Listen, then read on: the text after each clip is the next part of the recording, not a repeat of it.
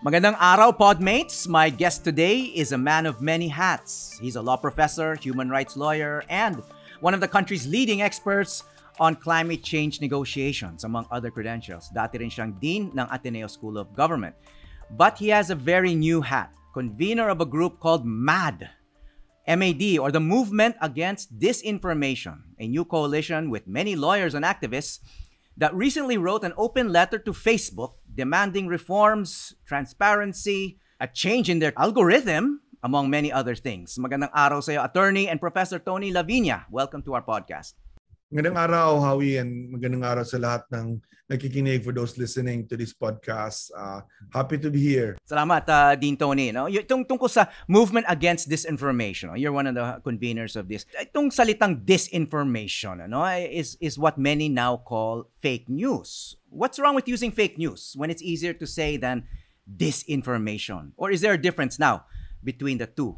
In an election context particularly, hindi lang siya news, di ba? Kasi news, balita. Kung hindi actually finifeed siya na information na mga nangyayari, yung mga facts na finifeed para sa isang kandidato or laban sa isang kandidato. No? It's a system that we are talking about here, not just tidbits, not just scoops, di ba? But a whole system of disinformation, of wrong information being given. So because of that, people can decide wrongly kung sinong iboboto nila kasi it's disinformation. It's not the truth that they are hearing, and it's a whole system that's coming at them. I mean, so yun ang dahilan kung bakit we are mad about disinformation. We want to deal with this. We want to confront this, not just in the election context, but right now, the election is the most important thing kasi meron tayong election sa May 2022. At pag hindi natin ito hinarap, this will destroy our democracy.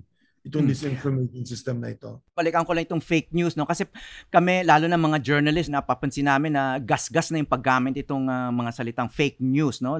Kasi pati mga politiko, no? Mga political leaders, hindi lang sa Pilipinas, pero sa iba't ibang bansa. No? Si dating President Donald Trump used fake news to discredit the truths, actually, that were being reported about him. Dinidismiss niya yung mga critical coverage as fake news. Bumayan na rin yung ibang politiko rito sa Pilipinas, no? So medyo na co-op na ng ibang politiko itong mga salitang fake news. Kaya itong disinformation, it sounds more technical, but maybe it's more appropriate now kasi doon sa original meaning ng fake news, no?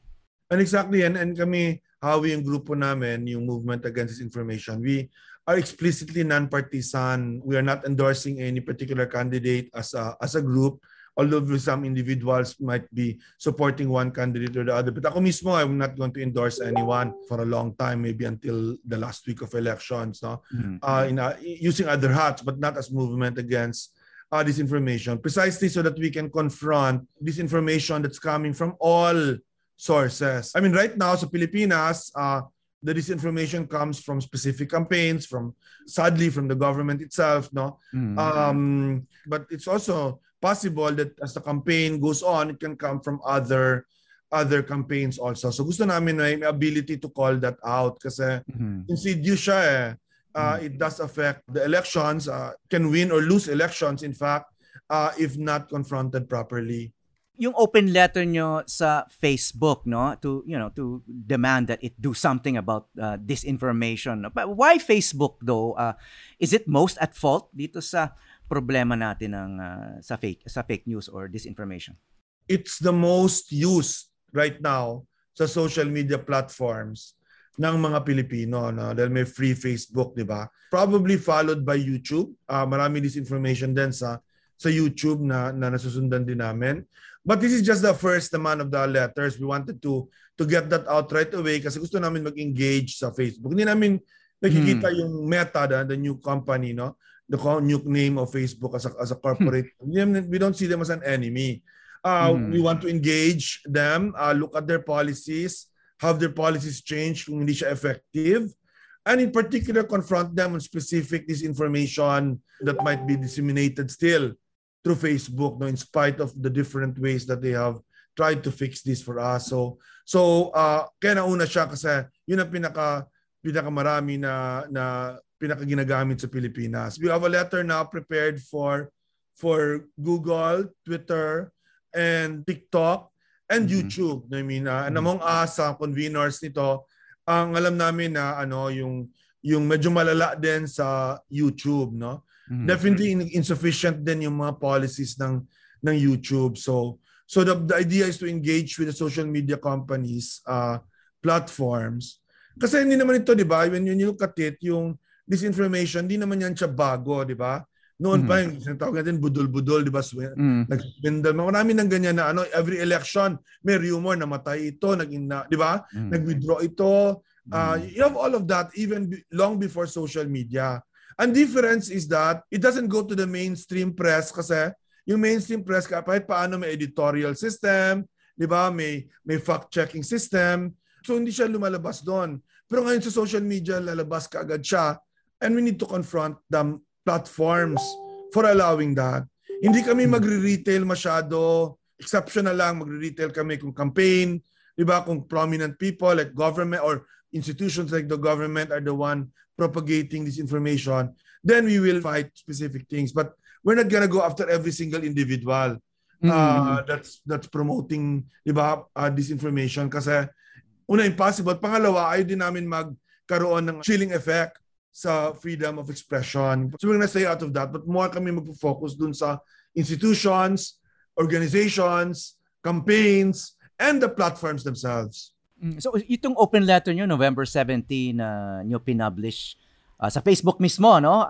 May reply na ba ang Facebook? Yes, kasi they've replied. Pero hindi pa substant yung reply. Parang they've acknowledged and that they will come back to us in due time.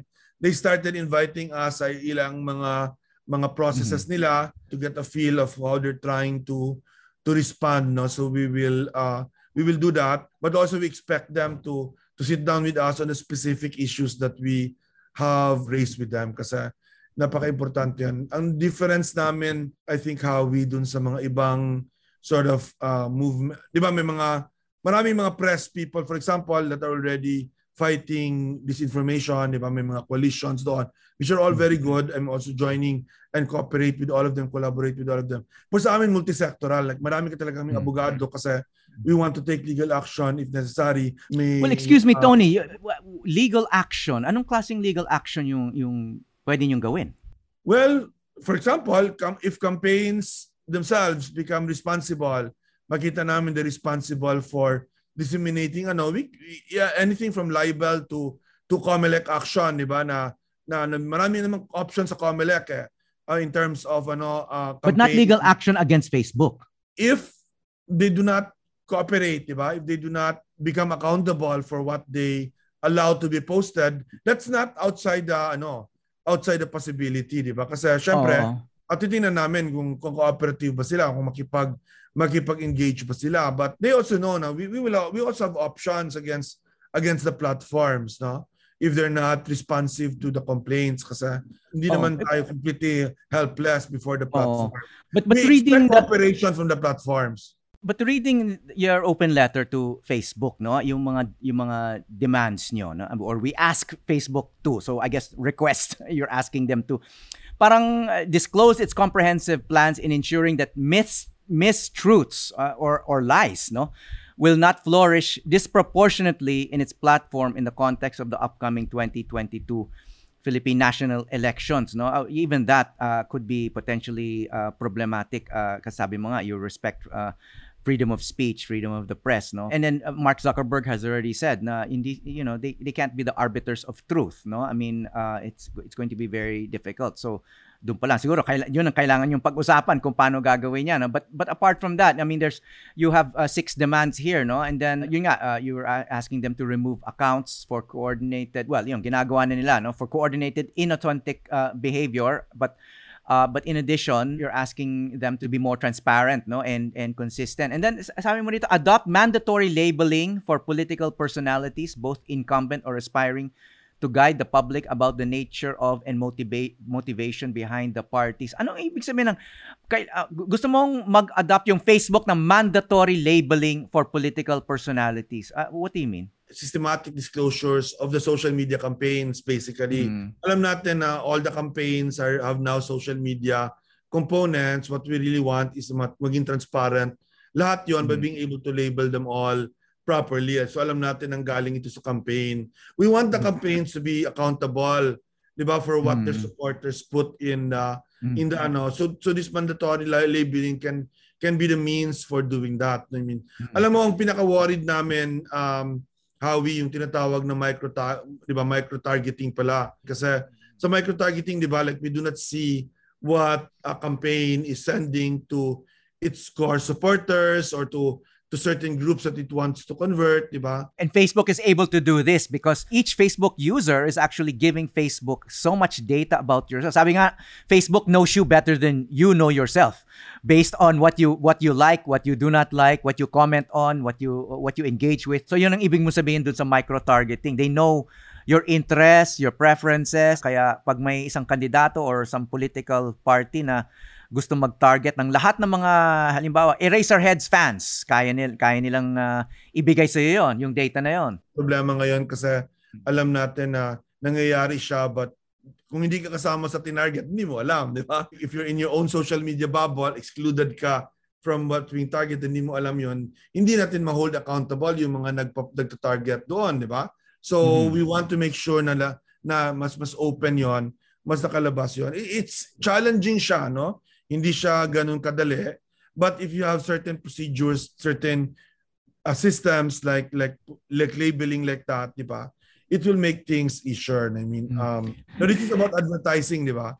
Yes, oo. Yung sponsored ads. Oo, yung sponsored ads. In fact, problematic din yan. Even Comelec doesn't know what to do kasi, there are rules about campaign ads in the mainstream media na madaling sukatin, madaling bilangin, madaling i-monitor, no? You know what aired on GMA and other stations, you know what aired on radio stations, etc. Pero kung ano yung lumalabas diyan sa sinasabi mga micro-targeted ads, ang hirap it might even be impossible. Maybe only Facebook can monitor that, no? Well, but exactly, they can monitor that, di ba? And they can expose that and they can put rules. The extreme, of course, is Google doesn't allow, di ba, sabi ng Google, they will not allow ads for Philippine elections, di ba? I'm not necessarily saying that, but kasi that can also affect other candidates that might actually rely on that type of advertising. So hindi ko lang sasabihin na mabuti yan.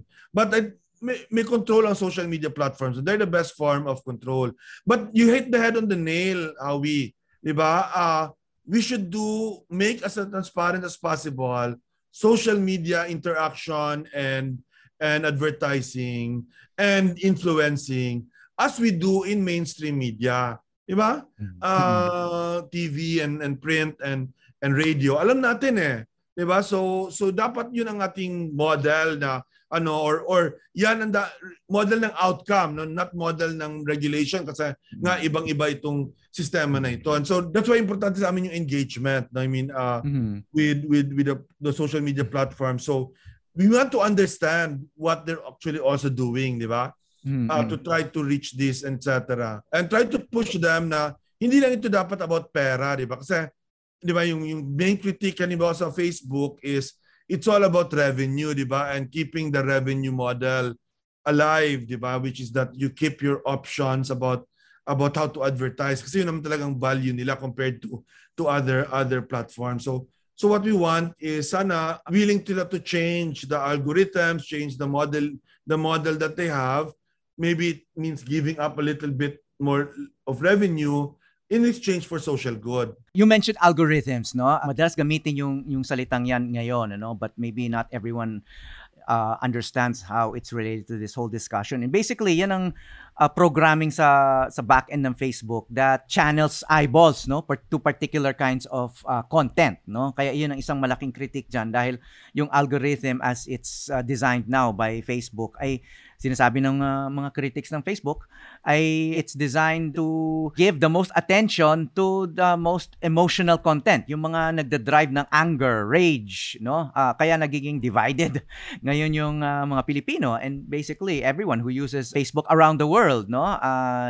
Because anger is a lot more viral than, I guess, joy or kindness, no? And that's how Facebook's algorithm is designed. Pero kaugnayan ng isang proposal dito sa open letter, sabi mo nga, sabi nyo sa number 5, increase the weight that Facebook's algorithm gives to news ecosystem quality, NEQ. Okay, that's a new technical jargon, no? Na baka, bago lang yan. Scores to ensure that authoritative news appears more prominently than sources which spread disinformation and incite anger and hate, no? I mean, of course, this is music to a journalist's ears, no? Pero at the same time, you're asking Facebook to make a judgment kung sino ba yung authoritative source ng news, no? Mahabang debate yan. There are people who even spread fake news na sinasabing kaming mainstream media or matagal nang gumagawa ng news sa mainstream media or gathering news and presenting it ay kami yung sala rin, ano? We're the ones who are actually spreading fake news. So there's also a big debate about sino ba dapat ang magja-judge niyan, and then whoever makes a judgment is going to be disputed, bashed, and people have tried before, no? Na ito yung mga websites na nagkakalat ng fake news, ito yung mga websites na mas totoo or mas factual, no? And then of course that creates this another divide, a political divide, no? But anyway, put this in context, Tony. To answer that, importante yung process, 'di ba? Yung independence ng process nila of determining ano yung reliable news, 'di ba? Yung source of news and information, some kind of system that they have to but importante na hindi lang sila kundi yung meron silang independent system like experts or whatever that can do that kind of thing for them and with them. But that's really unavoidable, di ba? Otherwise, hindi ka lang pwedeng free market of false information. Like sa vaccination, for example, so COVID, very dangerous, life and death yung bagay na yun, di ba? Sa red tagging, itong pag-aatake ng mga human rights defenders, mga social activists, life and death na bagay yun, di ba? So I think in many places naman, in many issues, merong independent way of going about doing this. And we want to encourage Facebook to be able to do that, di ba? By engaging actually with stakeholders. Di ba? Like for example, sa human rights organizations, makakapag-engage ka naman sa amin ng mga human rights organizations. We have reputations naman, yung mga iba-ibang mga groups that can handle what they have to ask from us. But wala naman, it's just that, di ba, Facebook has become, di ba, the biggest publisher in the world, whether it likes it or not, di ba? So I think that role actually has to be, in fact, understood better and also refined better from their part. So yun lang so very briefly, ano tong news ecosystem quality score? I mean, what do you mean by that? Kasi it's a new approach, di ba, of determining a particular source, di ba? Whether it's mainstream media or not, pwedeng alternative website yan. Media, but is it, di ba, yung quality ng kanilang information, the facts, particularly reporting of facts, particularly, di ba, is as accurate substantively as possible. Iba siya from views, no, yung mga perspective, kasi naturally magkaiba talaga yon, di ba? But in terms lang of the basic reporting of facts, many of which should not be disputed, di ba? Like scientific facts. We can give a score to that. But that sounds like something only humans can do. Can an algorithm do that? Kasi medyo automated ang algorithm, di ba? Being able to scan text and be able to say... Humans can develop the criteria, di ba? But you can then feed that criteria into the algorithm so that the algorithm can, di ba, can close down certain things, di ba ginagawa na yun ngayon? Pag hindi ka reliable source, then they will actually lessen your ability to be seen by others, no? So it can happen already. Kaya syempre alam din natin that can also affect, di ba, legitimate news, no? Kasi lalo na if you rely on people's choices, di ba? Kasi people's choices can also be distorted by the information that they receive. Minsan yung mahirinig mong defense ng Facebook, no? Yun nga, sasabihin nila na platform lang kami. Parang you're blaming us for what the bad actors do, no? I mean, including governments, no? A lot of governments around the world, they spread disinformation through Facebook and other platforms. I mean, nabanggit mo sa atin lang, no? In my engagement with Facebook, limited and as it is right now, di ba? well, parang wala na yung perspective na ganun how it. They understand their accountability and the responsibility. I think lalo na because of what happened in the US. And then in the Philippines, I think they understand what their accountability is for this election, what happened in 2016. Parang that's all understood already. So, ang pangangapa lang, ano yung response, di ba? What do we do to make sure na, syempre, and that naman we share with Facebook kasi like, ako, I'm a strong advocate of the free press, of media freedom, strong advocate of freedom of expression. I mean, we don't want to throw the baby out, diba, with the baby water, as they used to say. So talagang it's working with Facebook as a stakeholder is quite important for us to get this right, no? And we don't sense any resistance na about that, diba, from Facebook, as it might have been a year ago or 2 years ago, no? Parang may openness na to actually deal with these issues, to solve them, di ba? Knowing that they have real life consequences, no? But it's challenging. I mean, I will tell you, sa political campaigns, sa elections, halimbawa, di ba, there are two kinds of disinformation. One is disinformation about the record of a candidate, including the candidate's family, as you know. And another one is disinformation that is aggressive, di ba? An attack against a candidate. So pwedeng defensive, pwedeng aggressive, pwedeng revisionist, revising a history, revising a record, and pwede rin attacking someone, di ba? So all of that is being very done subtly, di ba? So we're still trying to figure out how do you stop that when it's done very subtle. To be honest, yung first generation of this information, let's put it that way, especially by the government, yung by Duterte influencers, DDS, etc. Mas madali i-deal with yun kasi it's out in the open, di ba? You can actually call them out na you shouldn't be saying this, you shouldn't be saying that. For example, mga kauso has been called out many times, di ba? But if you notice, wala na masyadong ganyan ngayon, di ba? Campaigns have been much more subtle. So that really means this is not now about the systems that the social media platforms have. But we know it's happening, di ba? You know, sa polling lang, and we talked about polling kanina in the pre-interview, but sa polling lang, alam mo, you cannot blame Filipinos for what they're choosing kasi they're choosing on the right basis of the right things. Anong kandidato gusto nyo? Makabayan, makapobre, yung pro-poor, pro-country, maka-Diyos, diba? Not corrupt, etc. Diba? And then when you ask them, sino yung kandidato na yon, diba? You might see a disconnect or you can see a disconnect. So, di ba, yung ibig sabihin, the people are motivated well. That's why sabi ko talaga sa mga tao na nagkakampanya for another candidate, never look down on them because they actually think like you that they're choosing the right person based on what's good for the country. Don't ever think na you have the monopoly of what's good for the country, di ba?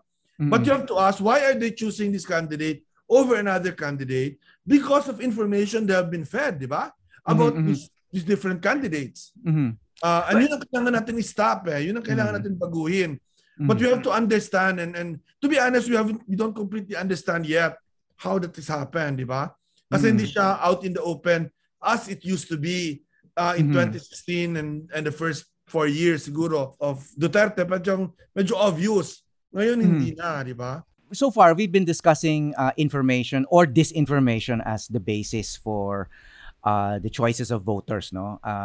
Kung ano yung nalalaman ng voters, ano yung sinasabi sa voters tungkol sa mga kandidato, no? But just putting it in a larger context, no? Information or disinformation is only one factor, no, behind voter behavior or voter preferences and decisions, no? Traditionally may iba't ibang factors sa ating bansa, no? May cliche na guns, goons, and gold, no? Yung paggamit ng dahas para yun nga para pilitin or i-pressure, i-harass yung mga ibang voters na bumoto para sa isang kandidato, or gold, no, vote buying, or babayaran mo yung barangay captain, for example, no. Those are separate from information, no. And then there's of course may glitter or showbiz, no, nabanggit mo in the past and in earlier in this conversation. na kaya malaki yung chance ni Senator Soto na manalo bilang VP dahil to a great extent dahil sa kanyang showbiz background, not necessarily because of his senatorial record. And then I'll just go down the list, no, of different factors, no. Then there's the command vote, no. That's also separate from information. Kung ano yung sinabi ng local boss, no, or warlord, regardless of the information you're getting, no. And of course, a famous example of this is the INC vote, no. Command vote 'yan na sinasabi nila traditionally baka 4 to 5% ng total vote 'yan, and that's solid 'yan. And then this yung regionalistic vote, no. No matter what I know about the candidates, basta Ilocano 'yan, boboto ko 'yan, or basta Bicolano 'yan, or taga Mindanao 'yan, iboboto ko 'yan. So that's also separate from information. And nabanggit natin yung bandwagon effect din ng political public opinion surveys. It's also kind of separate from information. And then of course there's advertising, yung mainstream media, no, which is also information, but that's different from the information context we've been talking about, which is Facebook, social media. And then two more factors, no. Nilista ko kanina I'm interested in your thoughts about each of these dahil you've mentioned them here and there in other interviews and your columns, no, and I'd like to try to tie things together. But there was also a study that, and I don't know how valid it is today, but one big factor behind voter choices is whether the candidate that they're considering visited their place. Kaya nangangampanya physically, kaya hindi pwedeng Zoom lang yung kampanya, kaya maraming kandidato kung saan-saan nagpupunta, no. And then finally, itong sinasabi mo, no, kanina, yung napag-usapan nating deliberative democracy, no. It's kind of a political science term, no, but in brief, and you can elaborate later, no, this is where the debates come in, the civil discussion, yung accurate information, yung papel ng mga journalist, etc., no. So I'm wondering kasi naging dean ka ng Ateneo School of Government, and I'm sure you've been reading and talking to a lot of political scientists, no. Nagbago ba yung weight ng mga factors na yan, since a lot of your attention now is on disinformation? How would you rate that as a factor versus all of these others? Just taking an example, si Lenny, candidate Lenny, who hasn't been leading in any of the surveys, and yet kung titingnan mo yung record niya for the past 5 years or even longer, as long as she's been a politician, ang dami niyang biyahe, no. She's been almost everywhere, no. If you map her sorties nung VP candidate siya, ang dami niya talagang napuntahan, and yet hindi siya mataas dun sa surveys. On the other hand, makikita mo na maraming may mga kandidato na nakikinabang sa disinformation. A lot of the disinformation is spreading falsehood about them that favors them. May ganon, no? And of course, everyone wants the command votes. Kaya nililigawan yung mga local politicians, nililigawan yung INC, nililigawan yung mga iba't pang mga grupo na solid kung bumoto, no? Maybe you can give us a sense of the landscape, the context of this disinformation. How important is disinformation versus those other factors? Humina na ba halimbawa yung guns, goons, and gold compared to kung ano yung nagaganap sa social media, sa Facebook, or malayo pa rin yung effect ng Facebook compared to yung mga pwedeng gawin ng warlord in favor of a particular candidate? I mean, the way to see it is yung parang if you look at this as a war, di ba? You start with what we used to call an air war, di ba? Reconnaissance. In other words, nandiyan na yung mga unang engagement, which is about information, disinformation. So isang buong aspeto ng labanan, di ba? And to answer your question, become more important because of the pandemic, di ba? Mm-hmm. And the means with which that have become more available, and it's cheaper. Diba? It's cheaper than TV ads and radio ads, no? It's cheaper to have a troll farm, diba? You mean social media campaigns are cheaper than TV and radio ads? Okay. Like for example, a troll farm can cost you maybe 100,000 a month, 200,000 a month.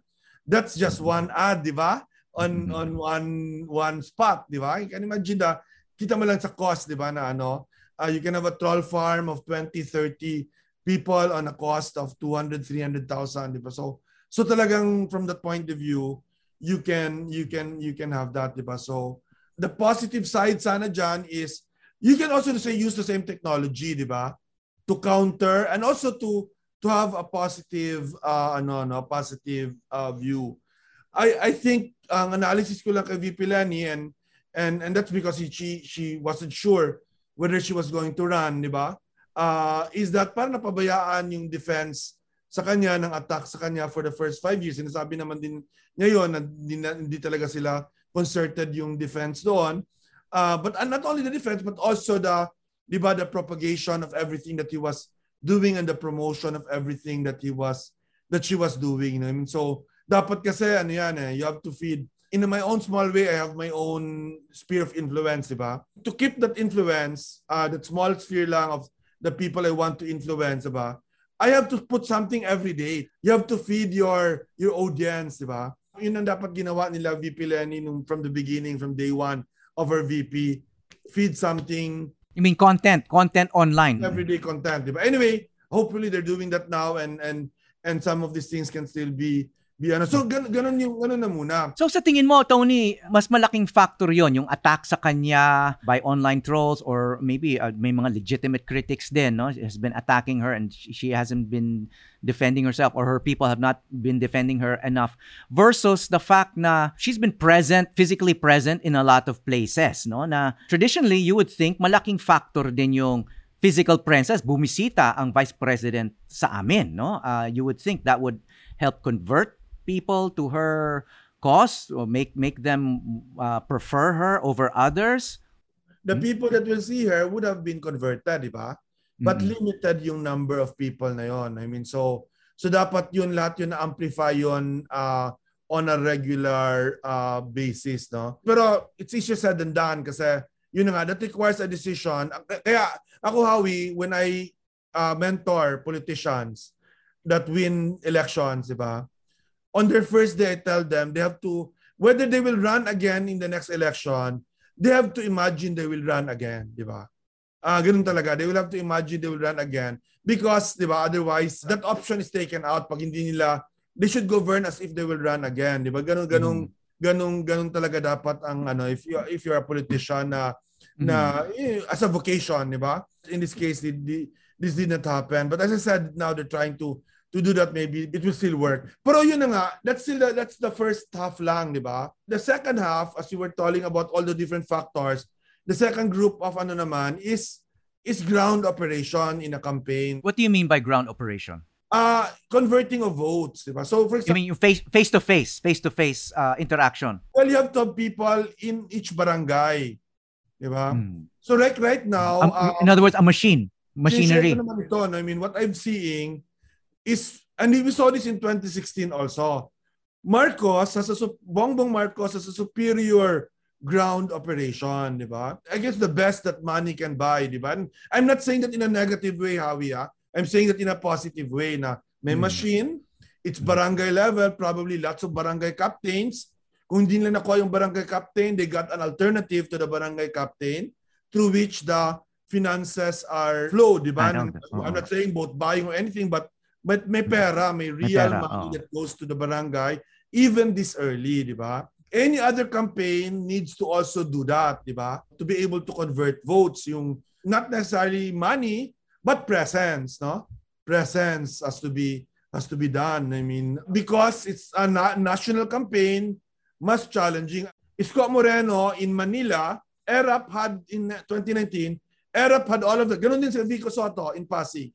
Si Eusebio had all of that, di ba, yung barangay level operations, but because Manila lang at Pasig, maliliit lang, di ba, not too many barangays, he could actually visit every barangay. And then in-amplify niya yon sa Facebook Live for Isko and for Vico, hindi na nga in-amplify. Sa Vico was just having all of these meetings 3-4 times a day, di ba? But you cannot do that for a presidential campaign. So you have to amplify that now using whatever, mas challenging in that sense. But as I said, this is may role pa rin ng deliberate. Hindi pa rin yung deliberate democracy. That's really, di ba, that's really campaigning face-to-face, person-to-person campaigning. The only chance, and this is the challenge for you guys sa mainstream media, kasi talaga ito yung pinaka-importanting role nyo, in my view, no, is of course itong mga debates nyo, mga small forums nyo involving candidates or candidate representatives, diba, na ganyan. Pero syempre yan, wala masyadong audience, diba, compared to the national debates. Diba? The presidential debates, which happens 3 times, I think, ganun naman atang plano ngayon, yun yung chance talaga for some kind of more, diba, more intelligent, not of the issues, kasi as you said, pwede naman na very limited ang oras, you only have 2 minutes, 3 minutes, diba? But the way a candidate thinks about the issues, lumalabas. The way a candidate behaves, diba? Ako, very clear sa akin na that was the one that changed the dynamics of the presidential race in 2016. Nung nag-away si Binay at si Rojas, in fact, it was even outside, diba? But it was so clear out, and after that, nung nag-resume na Duterte was like had the command, diba? The sense of humor, had the, diba, the openness to parang lumabas doon sa Cebu debate na mukhang si Duterte ang pinakamagaling sa kanilang lahat, diba? And so the presidential debates will matter a lot. Probably our best chance of some kind of deliberative democracy, in my view. Kaya challenge sa inyo yun.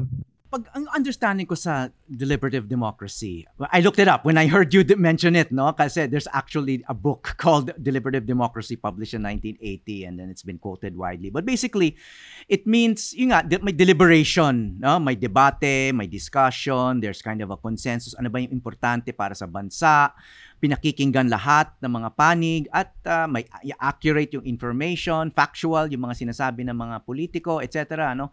At yung journalist may papel din dyan, na factual reportage. So, yung botante ay sapat yung basehan, no? May basehan para bumoto para doon sa pinakamahusay na kandidato, no? So I guess that's the ideal, that's the goal para sa isang demokrasya. Kaya doon papasok yung halaga ng debate, no? But the way you describe what happened in 2015, 2016, nung yung huling election natin, kaya lumamang si Duterte, and sabi mo nga, it made a difference. What I'm understanding is that was more performance and theatrics rather than actual substance, no? And discussion and deliberation. Ano ba yung deliberation doon as opposed to, sabi mo nga, nag-aaway si Rojas tsaka si Binay, and si Duterte looked, I guess he had the sense of humor, he had I guess he appeared more statesman-like, or he looked more like a leader, etc. So it's really a big part of it's really performance, no? Yung theatrics ng democracy rather than actual deliberation. Well, yes, and that's the nature, diba, of TV kasi syempre dahil you only can have limited time. But that's precisely the challenge of the people that will be hosting this, that it becomes more substantial and more na may importante exchange, diba? Exchange between the candidates. But I would still say that this was still the best way to compare each of them to each other, di ba? Yung the way they're all there together. The only times that they're together in one place. Uh-oh. And there's an independent, di ba, journalist that asks the questions, di ba? And chooses the questions. I would also argue kasi that part of a presidency naman talaga, di ba, is performance, di ba? Because the truth is that government will be done by thousands and thousands of government employees, diba? By government officials. The president is just parang the top of the diba, pyramid, but in the top of the pyramid he makes a lot of difference by his command. So that is also something we have to see. But the important thing kasi sa akin, the deliberation there is not what they do. But from there, we can now make a discussion who was better. So that's why I'm saying this, no? I was for Grace po then and was actually with her in all of the debates, no? Because I was one of those that was sort of advising her about that. But it was after that you have to have a debate among yourselves also, how you did, who did well, etc. I'm sure people in families were also asking each other that, diba? And deliberating among themselves, diba? It's a chance now to deliberate who they want, diba? Who they thought was good based on that, on the issues, whatever. So it gives you a chance for a national conversation happening all at the same time. Now, you actually wanna do that many times. Sana maraming beses na gagawa yon, di ba? Ito ginawa na natin siya 3 times and probably too late. Sa tingin ko nga, dapat mas maaga, January, February, March. Yung kasi February, March, April, March, April, May, February, March, April, parang ganon. Yung debates, no? Ako, I would do it earlier, like January, February, March, para may, before Holy Week lahat, di ba?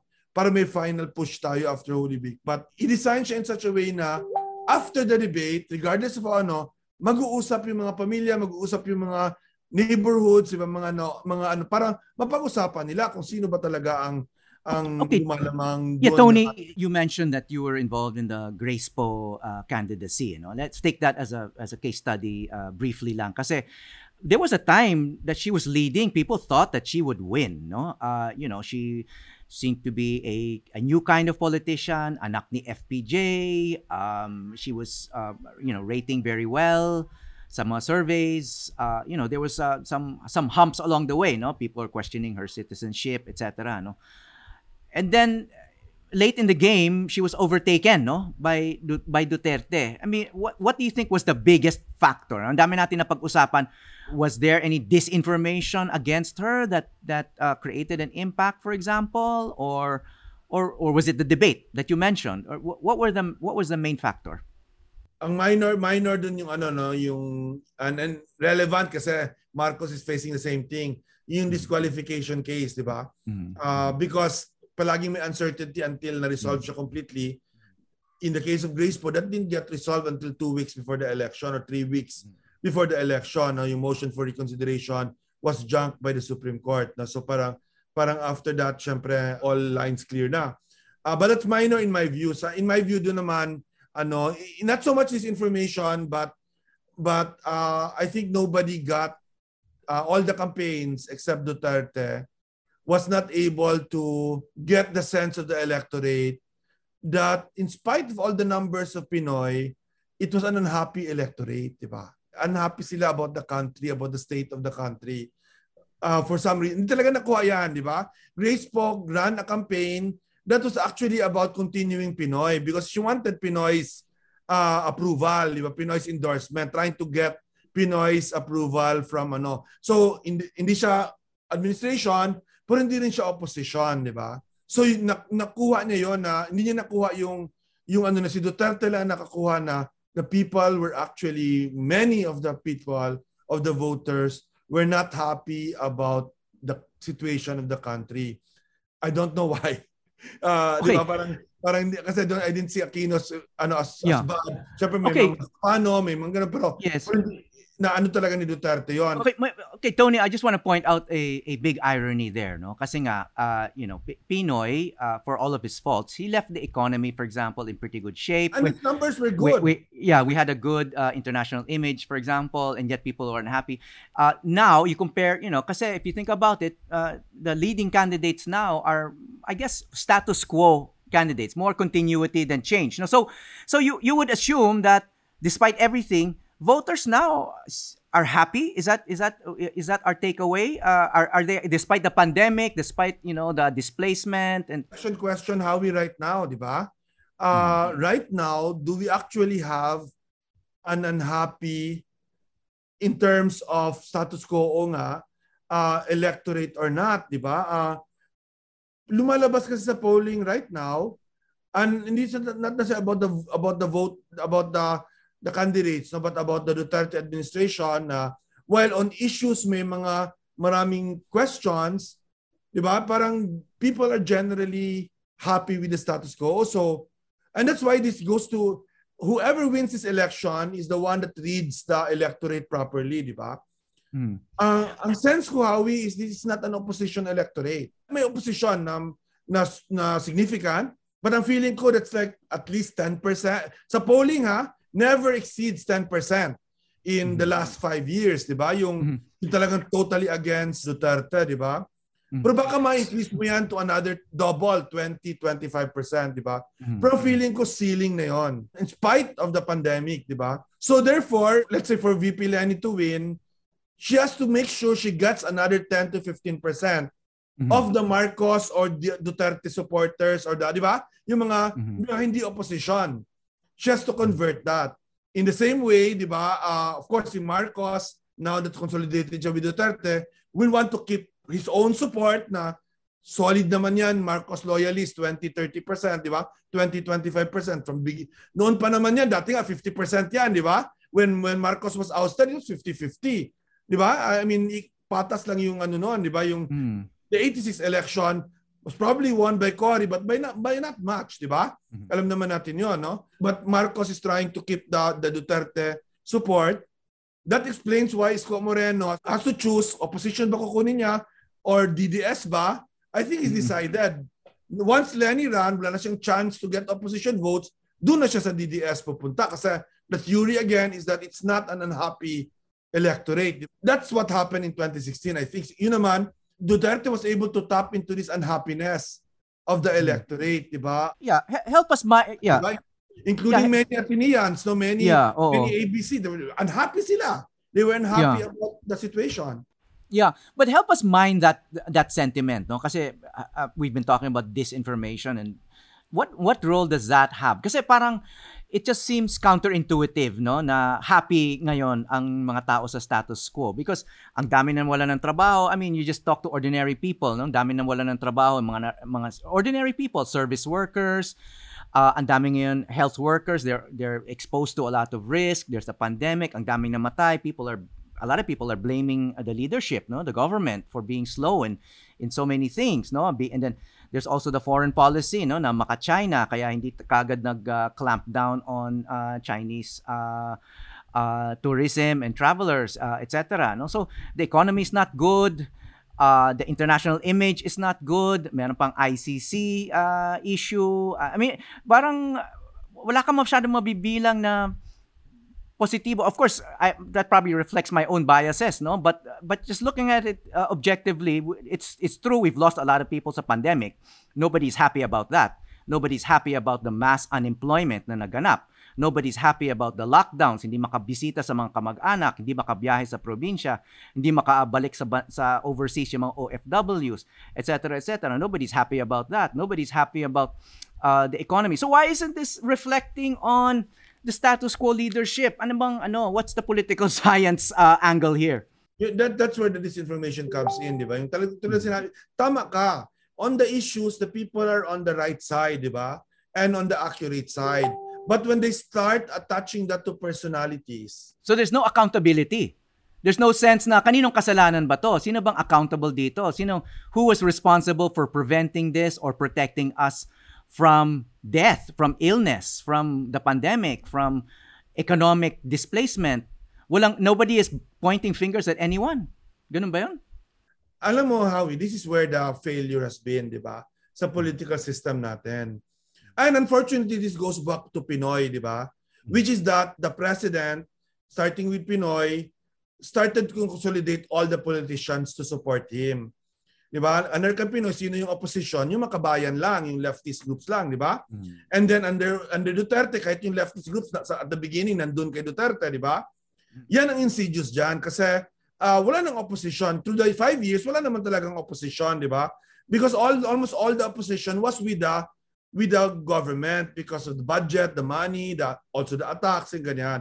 So yan, that's where the problem is. Kasi, tinan mo yung Congress, di ba?